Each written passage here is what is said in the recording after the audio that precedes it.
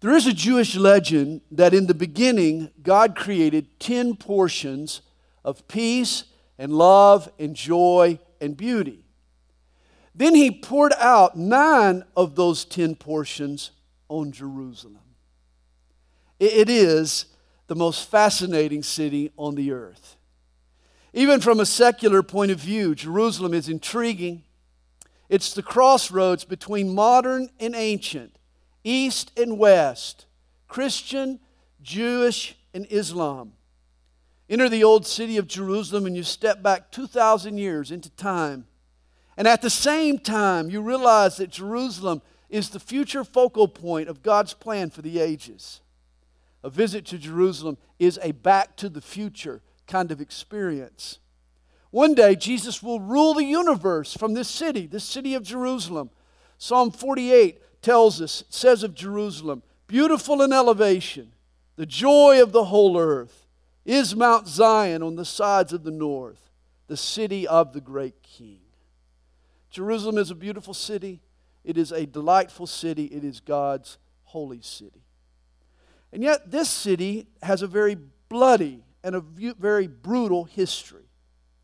One historian counts as many as 27 different occasions when Jerusalem was conquered by foreign nations.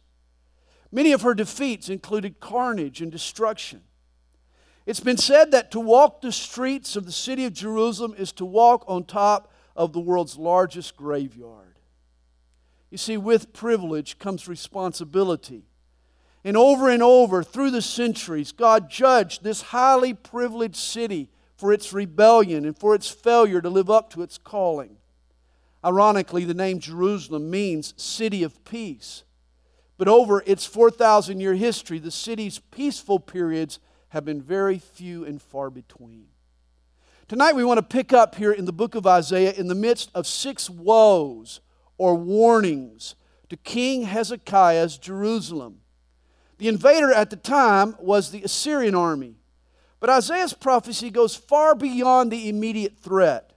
It speaks to the Jerusalem of the last days, the city surrounded by the nations of the world. Now remember, the book of Isaiah is like a chocolate vanilla swirl ice cream cone. Ever had a chocolate vanilla swirl ice cream? It is the snack choice of heaven. In each bite of chocolate vanilla swirl, you get a little bit of delicious chocolate and you get a little bit of absolutely delicious vanilla. You get a blend.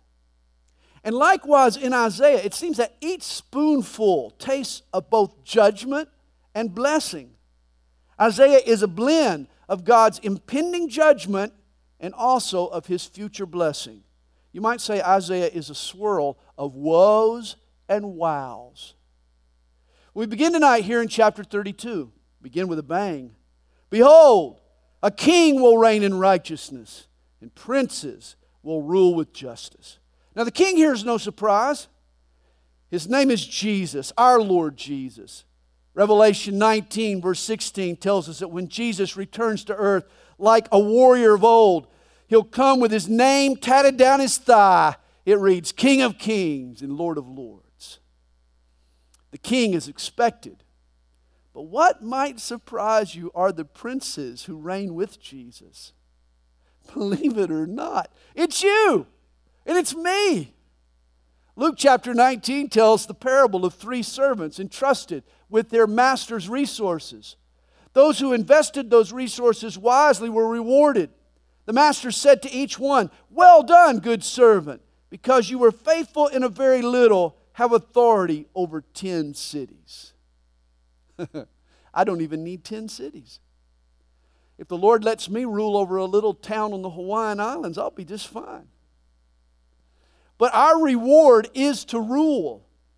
You see, faithfulness now means authority in His kingdom.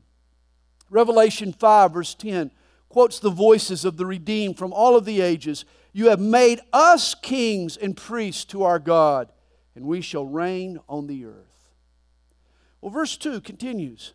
A man will be as a hiding place from the wind, and a cover from the tempest, as rivers of water in a dry place, as the shadow of a great rock in a weary land. Isaiah foresees a man. He is a refuge, he is a shelter, he is an oasis, he is a foundation. This would be a tall order for a mere man, unless that man is the God-man, Jesus Christ. Chapter 32 begins here informing us that the King is coming. And the eyes of those who see will not be dim, and the ears of those who hear will listen. Also the heart of the rash will understand knowledge, and the tongue of the stammerers will be ready to speak plainly. And this means hope for you and me. There's hope for the dim and the deaf and the impulsive and the tongue-tied, that we too can know the will of God. When my son Zach was a little guy, I took him shopping for a new baseball glove. He paused at the display rack. He bowed his little head and he prayed for a few seconds. When he raised his head, he pointed to a specific glove. I bought him the baseball glove, and as we were leaving the store, I'll never forget it, he started having second thoughts. He turned to me and he said, "Dad, I'm not sure I chose the right glove. I don't really know how God speaks to you on baseball stuff." And this is our problem, isn't it? It's easy to discern God's will on moral matters. Just open up your Bible and read it. But who do I marry? Or what job do I take? Or which college do I attend? Or what business opportunity should I pursue? These all become more difficult decisions. And yet here's the encouragement from this verse. God promises to help our eyes to see and our ears to hear, rather than allow us to act rashly or let our lips stammer trying to find an answer. We're told the ears of those who hear will listen. In other words, if you listen, God will see to it that you hear. You see, I believe that God wants us to know His will more than we do. Personally, I put a lot more confidence in God's ability to speak than I do in my ability to hear. Isaiah is saying to us that He'll get the message through if we trust Him and if we really, really care to listen. Verse 5, the foolish person will no longer be called generous, nor the miser said to be bountiful. In other words, when Jesus returns, there'll be no more masks. Everyone will be known for who they really are, not who they purport to be. Whenever Jesus rules, hypocrisy vanishes. Truth reigns. Genuineness prevails. For the foolish person will speak foolishness, and his heart will work iniquity, to practice ungodliness, to utter error against the Lord, to keep the hungry unsatisfied, and he will cause the drink of the thirsty to fail. Also, the schemes of the schemer are evil. He devises wicked plans to destroy the poor with lying words, even when the needy speaks justice. But a generous man devises generous things, and by generosity he shall stand. In other words, one day every heart will be exposed. There'll be no more pretense. Evil people will be revealed as evil. Generous people will be known for their generosity. There'll be no more acting the part. I love how John Wayne summed up his acting career. He said, "No matter my character, I always play John Wayne." Think about that. Whether he was a cowboy out west or whether he was a soldier fighting the Battle of Iwo Jima, wherever he was, he always played John Wayne. And this should be true of every Christian. No matter my situation, no matter my circumstances, I'm a Christian first. That's the role that God has given me to play. Who am I in Christ? As the old man once said, if you ain't who you is, then you is who you ain't. May they not be said of any of us that we is who we ain't. The true mark of Christianity is genuineness. Verse 9, rise up, you women who are at ease. Hear my voice, you complacent daughters. Give ear to my speech. He has a word to the women. Now, usually women are more sensitive than men when it comes to spiritual matters. They're always like they want to go on retreats and have Bible studies. They all like to study God's Word. Women just love spiritual things, it seems, and have more of a spiritual sensitivity than us men. But in Isaiah's day, just the opposite was true. There were some hard-hearted women. Hugh Lewis once wrote a country song with a memorable lyric. He would sing, "She's so cold, I'm turning blue."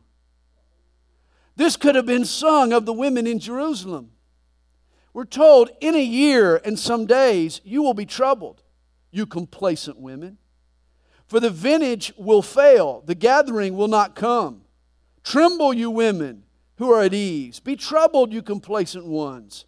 Strip yourselves, make yourselves bare, and gird sackcloth on your waist. Lay aside your fashions and put on sackcloth. Sackcloth was a sign of remorse.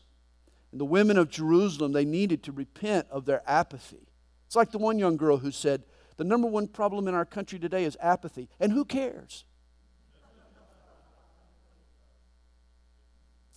It's been stated of the church, 10% of the people are actively engaged in progressive change. 10% are actively engaged in resisting change. And the other 80% just sit there. Don't just sit there. Hey, really care. I wonder how many of us, women and men, have grown complacent toward the people around us who are dying and going to hell. Have we become apathetic toward our own worship or toward our own spiritual growth? It's time for us to wake up to the things that matter to God. He says, people shall mourn upon their breasts for the pleasant fields, for the fruitful vine. On the land of my people will come up thorns and briars. Yes, on all of the happy homes in the joyous city. Because the palaces will be forsaken, the bustling city will be deserted. The forts and towers will become lairs forever, a joy of wild donkeys, a pasture of flocks. In other words, the Jewish cities around Jerusalem will become abandoned. They'll become the home of nomadic flocks and wild animals. Now remember, Revelation chapter 12 speaks of Daniel's 70th week. What the Bible refers to as the Great Tribulation. It's the final 7 years before Jesus returns to earth. And at its midpoint, something happens in heaven. Satan gets booted from heaven. He's angry, and so he retaliates by attacking God's people Israel. The armies of the world flood into the holy city and surround Jerusalem. The Jews are forced to flee en masse southward toward the desert. Recall Isaiah 14 spoke of the Jews escaping to the rock city of Petra on the border between Moab and Edom. You see, a once thriving, bustling metropolis, Metro Jerusalem, will be abandoned, will become a ghost town. Verse 15, that is, until the Spirit is poured upon us from on high, and the wilderness becomes a fruitful field, and the fruitful field is counted as a harvest. And it's in those last days that God will do something miraculous with Israel. God will pour out His Holy Spirit on His people Israel. In Acts chapter 2, Peter makes reference to this outpouring. He quotes from Joel, who, by the way, was a prophet who prophesied, right? He was a contemporary of Isaiah. And Peter quotes this from Joel. And it shall come to pass in the last days, says God, that I will pour out my Spirit on all flesh. You see, Peter had connected the dots. What had happened there at Pentecost was the same outpouring of the Holy Spirit that Amos had predicted for the last days. At Pentecost, the Spirit was poured out on the church. In the last days, He'll be poured out on Israel. It was a different timing. It was maybe a different people, but it was the same power. It was the same outpouring. One day, the outpouring of the Holy Spirit will be poured out upon the Jews. Paul says in Romans 11 that in the end, all Israel will be saved. And then justice will dwell in the wilderness and righteousness remain in the fruitful field. The work of righteousness will be peace, and the effect of righteousness, quietness and assurance forever. You know, there's no peace apart from righteousness. When what's right gets ignored, there is no peace, there is no quiet. And so thus the work of righteousness will be peace. My people will dwell in a peaceful habitation, in secure dwellings, and in quiet resting places. Though hail comes down on the forest and the city is brought low in humiliation, Blessed are you who sow beside all waters, who send out freely the feet of the ox and the donkey. God will protect His people even from the storm. Now, Isaiah 33 describes God's judgment on the invaders of Jerusalem. Again, in Hezekiah's day, it was the Assyrian army. In the last days, it will be a coalition of nations led by the Antichrist. He says, "Woe to you who plunder, though you have not been plundered, and you who deal treacherously, though they have not dealt treacherously with you. When you cease plundering, you will be plundered. When you make an end of dealing treacherously, they will deal treacherously with you." Isaiah here is speaking directly to the Assyrian general Sennacherib. Hezekiah, king of Judah, had tried to buy protection from the Assyrians, and yet Sennacherib, he had taken their money and still attacked them. It was, as Isaiah says, treachery. And this too, in the last days, will be the Antichrist's MO. He'll deal treacherously with Israel. He'll sign a covenant, you remember. That's what begins this last 7 years. And then he'll violate its terms and he'll attack the Jews. Verse 2 is the cry of the Jews in those days. "O Lord, be gracious to us. We have waited for you. Be their arm every morning. Our salvation also in the time of trouble." Have you ever prayed that prayer? Lord, be my salvation in the time of trouble. "At the noise of the tumult, the people shall flee. When you lift yourself up, the nations shall be scattered, and your plunder shall be gathered like the gathering of the caterpillar, as the running to and fro of locusts. He shall run upon them." God will avenge His people. This applies to the end-time Jews. It actually applies to Christians today. You know, in Romans 12, verse 19, God tells us, "Vengeance is mine, I will repay." Did you know that? That vengeance belongs to God. And God promises to dish out vengeance. Our job is to extend mercy. God's job is vengeance. Remember that next time you talk to your ex-wife. Remember that next time you talk to your unfair boss. Remember that vengeance belongs to God. Our job is to extend mercy. And then verse 5, "The Lord is exalted, for He dwells on high. He has filled Zion with justice and righteousness. Wisdom and knowledge will be the stability of your times and the strength of salvation. The fear of the Lord is His treasure." Wisdom provides stability in your life and in my life. And the fear of the Lord is a great treasure in any era. "And so surely their valiant ones shall cry outside. The ambassadors of peace shall weep bitterly. The highways lie waste. The traveling man ceases. He has broken the covenant. He has despised the cities. He regards no man. The earth mourns and languishes. Lebanon is shamed and shriveled. Sharon is like a wilderness, and Bashan and Carmel shake off their fruits." Lebanon, Sharon, Bashan, Carmel were all the lush, fertile regions of the coastal and northern Israel. These are the areas that the plunderers invaded.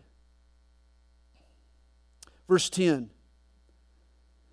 "Now I will rise, says the Lord. Now I will be exalted. Now I will lift myself up." The plunderers have invaded the land, and yet the plundering won't last forever. For God will arise, and He will stop this invasion. He says, "You shall conceive chaff. You shall bring forth stubble. Your breath as fire shall devour you. And the people shall be like the burnings of lime, like thorns cut up. They shall be burned in the fire. Hear, you who are afar off, what I have done, and you who are near, acknowledge my might." God will stop the enemy in his tracks with His bad breath, He says. His breath is like a fire, like burning lime. He'll stop the wicked with the force of His word. He says, "The sinners in Zion are afraid. Fearfulness has seized the hypocrites. Who among us shall dwell with the devouring fire? Who among us shall dwell with everlasting burnings? He who walks righteously and speaks uprightly, he who despises the gain of oppressions, who gestures with his hands refusing bribes, who stops his ears from hearing of bloodshed and shuts his eyes from seeing evil. Those in Israel will fear the judgment of God, the same judgment that He sends to save them. Here they're thinking, man, we've played the hypocrite. Will we be judged too? Their only assurance is to walk righteously. Let me ask you, do you walk righteously? Do you do what's right in God's eyes? Not in your eyes, but in God's eyes. Do you speak truth? Do you avoid greed? Do you hate bribes? Do you steer your ears and eyes away from violence? These are the things that Isaiah says constitute walk righteously. Isaiah says, shutting my eyes to evil. Do we do that? Hey, does that mean that God cares about what I watch on television?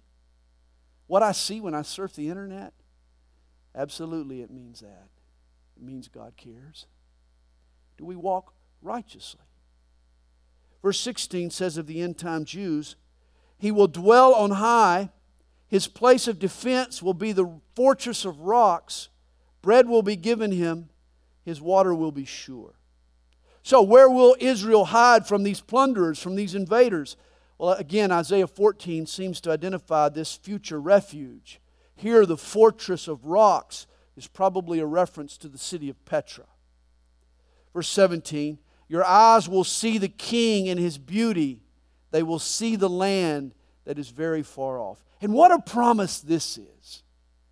Imagine seeing King Jesus in His beauty. Now, that didn't happen during His first coming. During His first advent, we saw Him in His humility, not in His glory, not in His beauty. But when He returns, we will see Jesus in His splendor and in His beauty and in His glory. And that means that after we see Him, after we see His beauty, every sunset, every starry sky, every painting, every fireworks display will become boring to us after we have seen His beauty. Every beautiful sight we have ever seen or will see will suddenly pale in comparison to the glories and the beauties of our Lord Jesus. And Christians will get to see Him in His glory before the Jews.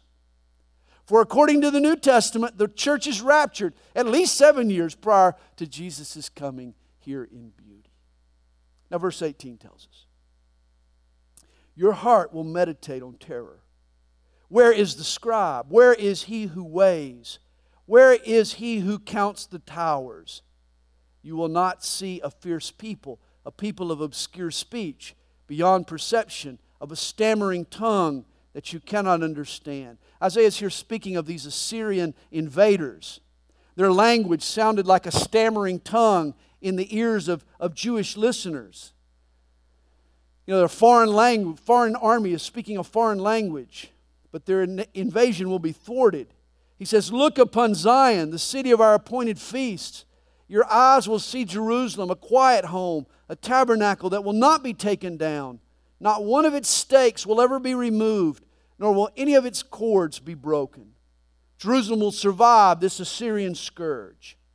And in the last days, Jesus will come to the rescue of Jerusalem again. One day, the city will live up to its name, the city of peace. Isaiah describes God's future blessing on Jerusalem. He says, but there the majestic Lord will be for us a place of broad rivers and streams, in which no galley with oars will sail, nor majestic ships pass by. In other words, the Lord is like a broad river, a water supply refreshing the city, and yet wide rivers invite enemy ships, majestic ships. But Jerusalem will be protected by her majestic Lord. Verse 22, for the Lord is our judge, the Lord is our lawgiver, the Lord is our king. He will save us. What a day when the Lord becomes our lawgiver, our judge, and our king. Yahweh, the God of Israel, will stop these invaders. Again, notice these three names that are given to the one true God in verse 22. He's Israel's judge, lawgiver, and king. Now, I want you to think of America. Our government has three branches, does it not? There's the judicial branch, there's the legislative branch, and there's the executive branch. Where do you think our forefathers went to find this design? They went to the pages of Scripture. They realized that these are the three administrations of our Lord Jesus, that one day He'll fulfill for all the world. They knew that one day all three branches would be consolidated under the Lord Jesus. He would be our Chief Justice. He would be our lawmaking body. He would be our Commander-in-Chief. In the meantime, they also had the wisdom to know that these powers should be separated, that no man should occupy all three offices. Only Jesus could be trusted with all three offices and branches of power. But it's interesting that their design for government came from Scripture, even from the book of Isaiah.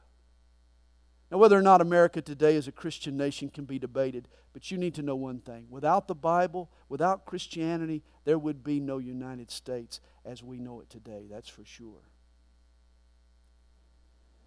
So many of our principles of government have been taken from our Christian heritage and from Scripture. Now, Isaiah goes back to the ship metaphor that he mentioned earlier, verse 23. He says, "Your tackle is loosed. They could not strengthen their mast. They could not spread the sail. Then the prey of great plunder is divided. The lame take the prey." You know, the invaders, they've sailed in on their ships, metaphorically. But now they'll be unable to steer. God will defeat them, and He will heal the citizens of Jerusalem. And the inhabitant will not say, "I am sick." The people who dwell in it will be forgiven their iniquity. Now Isaiah 34 begins. "Come near, you nations." Notice that, you nations. "To hear and heed, you people. Let the earth hear and all that is in it, the world and all things that come forth from it." Now there is a quote that I want to read to you tonight from the famous Bible commentators Keil and Delitzsch. They write the following about chapters 34 and 35 of Isaiah. They say, "We feel that Isaiah is carried away from the stage of history and is transported into the midst of the last things. He has broken away from his own time, and the end of all things has become more and more his home." And here is where Isaiah becomes a seer. In other words, he sees into future things. I believe that chapter 34 focuses on the final battle. The battle that will end all battles, the battle of Armageddon. Chapter 35 then sees what comes afterwards, the kingdom age, and the glories that God brings as He restores the earth to a garden. Notice verse 2. "For the indignation of the Lord is against all nations," not just the Assyrians now, but all nations, "and His fury against all their armies. He has utterly destroyed them. He has given them over to the slaughter." Again, the fact that he doesn't just point out Assyria, but all nations have now come against Jerusalem. This points us again to the last days, not just Isaiah's time. And here, apparently, the end times will see a unification of all nations. Isn't this interesting? That in the last days, all nations will at least be able to gather together and come together, at least for the purposes of coming against Jerusalem. There'll be some sort of a unification, some sort of a globalization. Globalism will bring all nations of the earth together. You remember God divided the nations at the Tower of Babel. But in the end, Satan will rally the nations again in one final revolt under the sway of this man, the Antichrist. Of course, even today, trends are moving toward one world solutions, global coalitions. A new world order is what we're headed for. National sovereignty is viewed as an impediment to progress by many. The world is getting smaller, and we should work together, goes the mantra. This is the effect that builds up to the final revolt. Hey, you can visualize world peace if you'd like. But if this world's peace is going to really be a true peace, then it'll only happen after the one last final battle. Well, notice verse 3. Also their slain shall be thrown out. Their stench shall rise from their corpses, and the mountains shall be melted with their blood. The day is coming when the armies of the world will unite. And the chief factor that will bring them together is their hatred for the Jews. The Antichrist will invade Israel and come against Jerusalem. The armies of the world will stage their campaign in the valley of Jezreel, or what's called today Armageddon, the valley just north of the mountain of Megiddo. This famous valley in northern Israel, at the foot of Mount Carmel, it stretches as far as the eye can see. If you've been with me to Israel, you've of course been there, you remember it. You know, Napoleon made the comment that there was room there for all of the earth's armies. And that's exactly what Isaiah here predicts. You know, it's interesting. Think of the nations of the world today. What is the one thing all the nations of the world, except for maybe a couple, have in common? It's their opposition to Israel. It's their hatred of the Jews. It's not hard for us to see how we can get from where we are to where the Scripture tells us we one day will be. The armies of the earth will rally together and come against Israel and Jerusalem. When we think of this final battle, we often refer to it as the Battle of Armageddon. But in reality, it is the Battle of Jerusalem. Armageddon is just the staging ground. The spoils of this battle are further south. It's the holy city. In fact, the fighting spills over into the whole region, as far south as Basra or Edom. That's where the Jews at the end times will be hiding, at the rock fortress of Petra. Jumping ahead just a bit, Isaiah 63 foresees Jesus, the Messiah, after He's already returned from earth, after He's destroyed these invading armies. And He's coming up now from Edom. Listen to the words of Isaiah. Who is this who comes from Edom? This one who is glorious in his apparel, traveling in the greatness of his strength.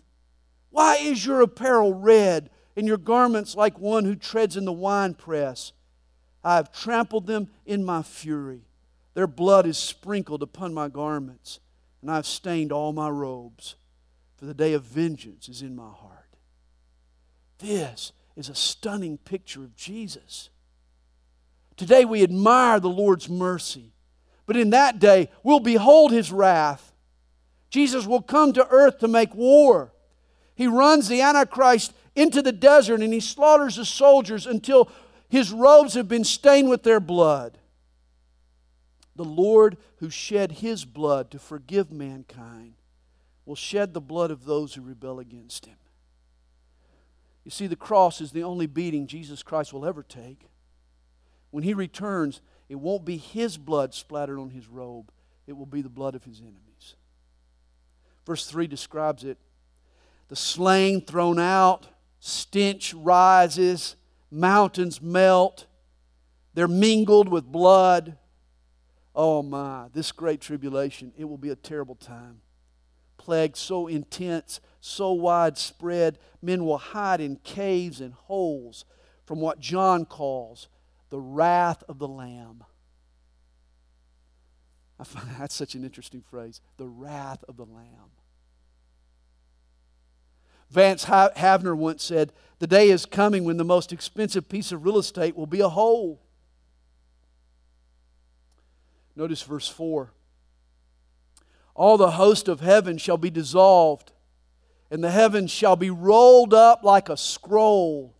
All their host shall fall down as the leaf falls from the vine, and as fruit falling from a fig tree. Isaiah sees the day when nature goes nuts. Mother Nature will freak out. She'll have a severe case of PMS. She'll be off the chain. Comets and meteors and planets will fall from the sky like leaves falling from the trees on an autumn day. John also sees this upheaval. In Revelation 6, God is opening the title deed of the earth to to take possession of what belongs to Him. And when He pops the sixth seal, it unleashes cosmic disturbances that rock the earth off its hinges. Understand the mind-bending language that Isaiah uses. This is a Jew writing 2,700 years ago. But it's as if he is privy to the latest theories in tensor calculus, particle physics, string theory, quantum mechanics. This is a Hebrew prophet named Isaiah writing here in verse 4, not a German physicist named Einstein. And yet his insights are amazing. They parallel some of today's most modern theories. Isaiah was far ahead of his time. Realize, man's last frontier isn't outer space, it's inner space. The fascination of today's cosmologist is the study of subatomic particles. Scientists have observed that when a particle travels very, very fast and approaches the speed of light, it behaves in strange, ridiculous ways. In fact, the search is on today for a set of laws that govern gluons and quarks and photons. These are these infinitesimally small particles, the very building blocks of the universe. One theory is that the universe is made up not of 4 dimensions, but actually of 10 dimensions. Length, width, depth, time are dimensions that we can see. But science postulates other unknown dimensions that we can't see. The idea is that these invisible dimensions are hidden because they're so very small that they're rolled up under the edge of the universe. Only time and space are flat enough for us to see. The universe is actually curved or rolled up like a scroll. This is a hard concept for us to get our minds around, but it is the exact imagery that Isaiah uses in verse 4. Don't ask me to explain it any further. I'm already in over my head. But suffice it to say, the amazing ideas coming out of modern cosmology still haven't caught up to the truths that the Bible revealed 2,700 years ago. Well, God tells us in verse 5, "For my sword shall be bathed in heaven. Indeed, it shall come down on Edom, and on the people of my curse for judgment." Again, the vocal point of God's judgment in these last days will be Edom or Bozrah. This is where the nations of the earth will attack the Jews. He says, "The sword of the Lord is filled with blood. It is made overflowing with fatness, with the blood of lambs and goats, with the fat of the kidneys of rams. For the Lord has a sacrifice in Bozrah, and a great slaughter in the land of Edom. The wild oxen shall come down with them, and the young bulls with the mighty bulls. Their land shall be soaked with blood, and their dust saturated with fatness. For it is the day of the Lord's vengeance, the year of recompense for the cause of Zion. Its streams shall be turned into pitch, and its dust into brimstone. Its land shall become burning pitch. It shall not be quenched night or day. Its smoke shall ascend forever. From generation to generation it shall lie waste. No one shall pass through it forever and ever." Edom will become a place of utter destruction. It sounds like the aftermath here of a nuclear explosion. In other words, it's now off limits forever. He says, "But the pelican and the porcupine shall possess it. Also the owl and the raven shall dwell in it. It'll be given over to the wild animals, the beasts. And he shall stretch out over it the line of confusion and the stones of emptiness.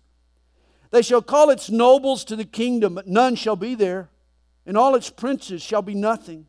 And thorns shall come up in its palaces, nettles and brambles in its fortresses. It shall be a habitation of jackals, a courtyard for ostriches. The wild beasts of the desert shall also meet with the jackals, and the wild goat shall bleat to its companion. Also the night creature shall rest there, and find for herself a place of rest.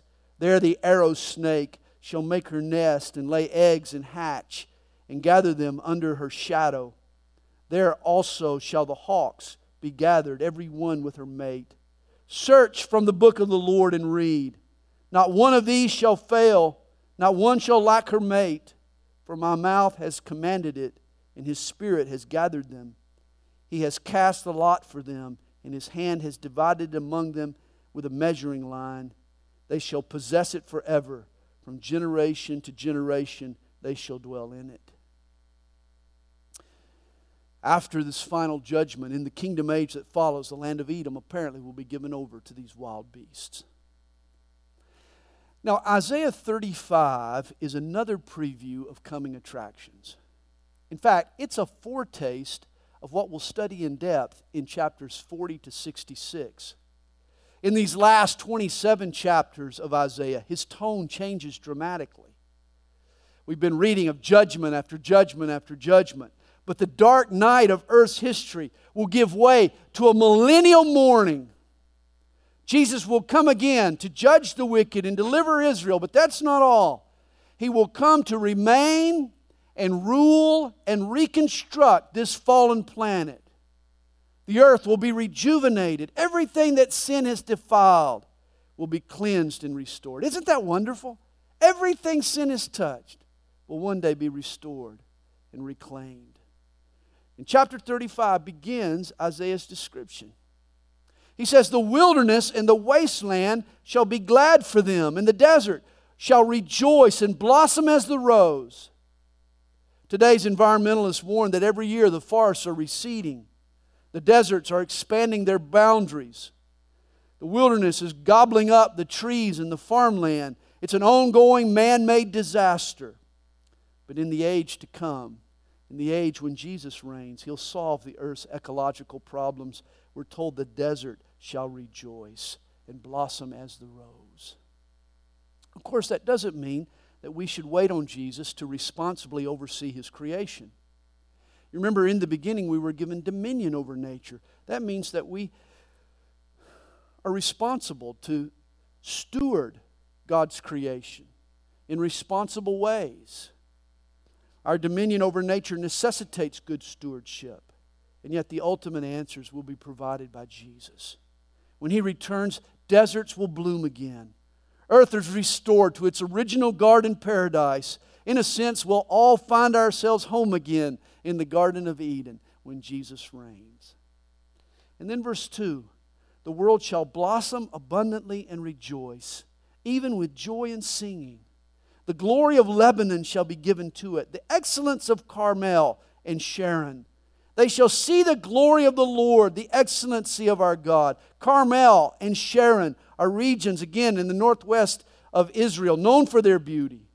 And when Jesus returns, all the earth will be like the Garden of Paradise. It'll cause everyone to be in awe of the glory of the Lord and the excellency of our God.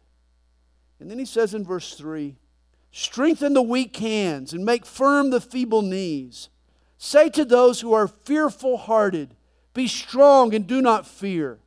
Behold, your God will come with vengeance. With the recompense of God, He will come and save you." When Jesus is on the throne, it will inspire courage and strength. But isn't this also true right now? Weak hands and wobbling knees both become strong when we see that by faith Jesus is in control of our lives.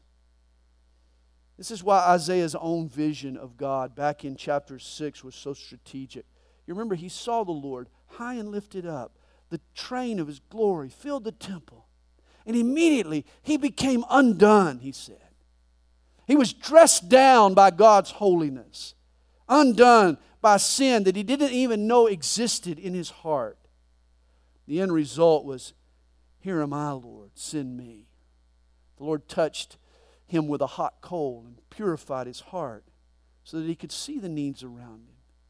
And He said, "Here am I, Lord, send me." It's always the realization that God is high and lifted up that causes us to get down to business with God. Isaiah's whole life was changed when he saw God sitting on the throne. And the same happens to us when Jesus begins to reign in our lives. And when Jesus establishes His future kingdom, amazing miracles will occur. You think Jesus performed miracles at His first coming? You ain't seen nothing yet. We're told, "Then the eyes of the blind shall be opened, and the ears of the deaf shall be unstopped. Then the lame shall leap like a deer, and the tongue of the dumb sing. Wow, that's a good promise for me. One day I'll sing like the angels, my friends. What a miracle that'll be. For waters shall burst forth in the wilderness and streams in the desert. The parched ground shall become a pool, and the thirsty land springs of water. In the habitation of jackals, where each lay, there shall be grass with reeds and rushes. I mean, not only will lame legs leap like a deer, but wasteland will become farmland. And then he says, a highway shall be there, and a road, and it shall be called the highway of holiness. The unclean shall not pass over it, but it shall be for others. Whoever walks the road, although a fool, shall not go astray. For the last 2,000 years, Jews have been scattered all over the earth. We call it the diaspora, or the dispersion. Only recently have Jews begun to return to the promised land, to Israel. But there is one more diaspora awaiting the Jewish people. When the Antichrist invades Israel, Jews will flee to the four corners of the globe. This is why when Jesus defeats the Antichrist, the first project of his new administration will be a highway to bring the Jews back home. Jesus will have his own DOT, the Department of Transportation, and his first contract will be the highway of holiness. I wouldn't be surprised if it doesn't get labeled Highway 777. The dispersed Jews will use it to return home to Jerusalem.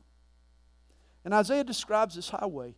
He says, no lion shall be there, nor shall any ravenous beast go up on it. It shall not be found there. I guess that would also include speed traps and policemen with radar guns. But the redeemed shall walk there, and the ransomed of the Lord shall return and come to Zion with singing, with everlasting joy on their heads. This road will hold no dangers, only everlasting joy. Those who travel this road, it'll be like being on a party bus. They shall obtain joy and gladness, and sorrow and sighing shall flee away. Everybody who travels on this highway will be under the influence. They'll be driving under the influence. They'll be under the influence of God's Spirit, His ransom and His redemption. And not only will the Jews use this road to journey to Jerusalem, but all the nations will come up to Jerusalem. We know this from Zechariah 14, verse 16. There we're told, everyone who is left of all the nations which came against Jerusalem shall go up from year to year to worship the King. In other words, we'll all take tours of Jerusalem. We'll go up annually and we'll worship King Jesus. And finally, that city that has suffered so long and so severely will truly be called the city of peace. And there we have Isaiah 32 through 35.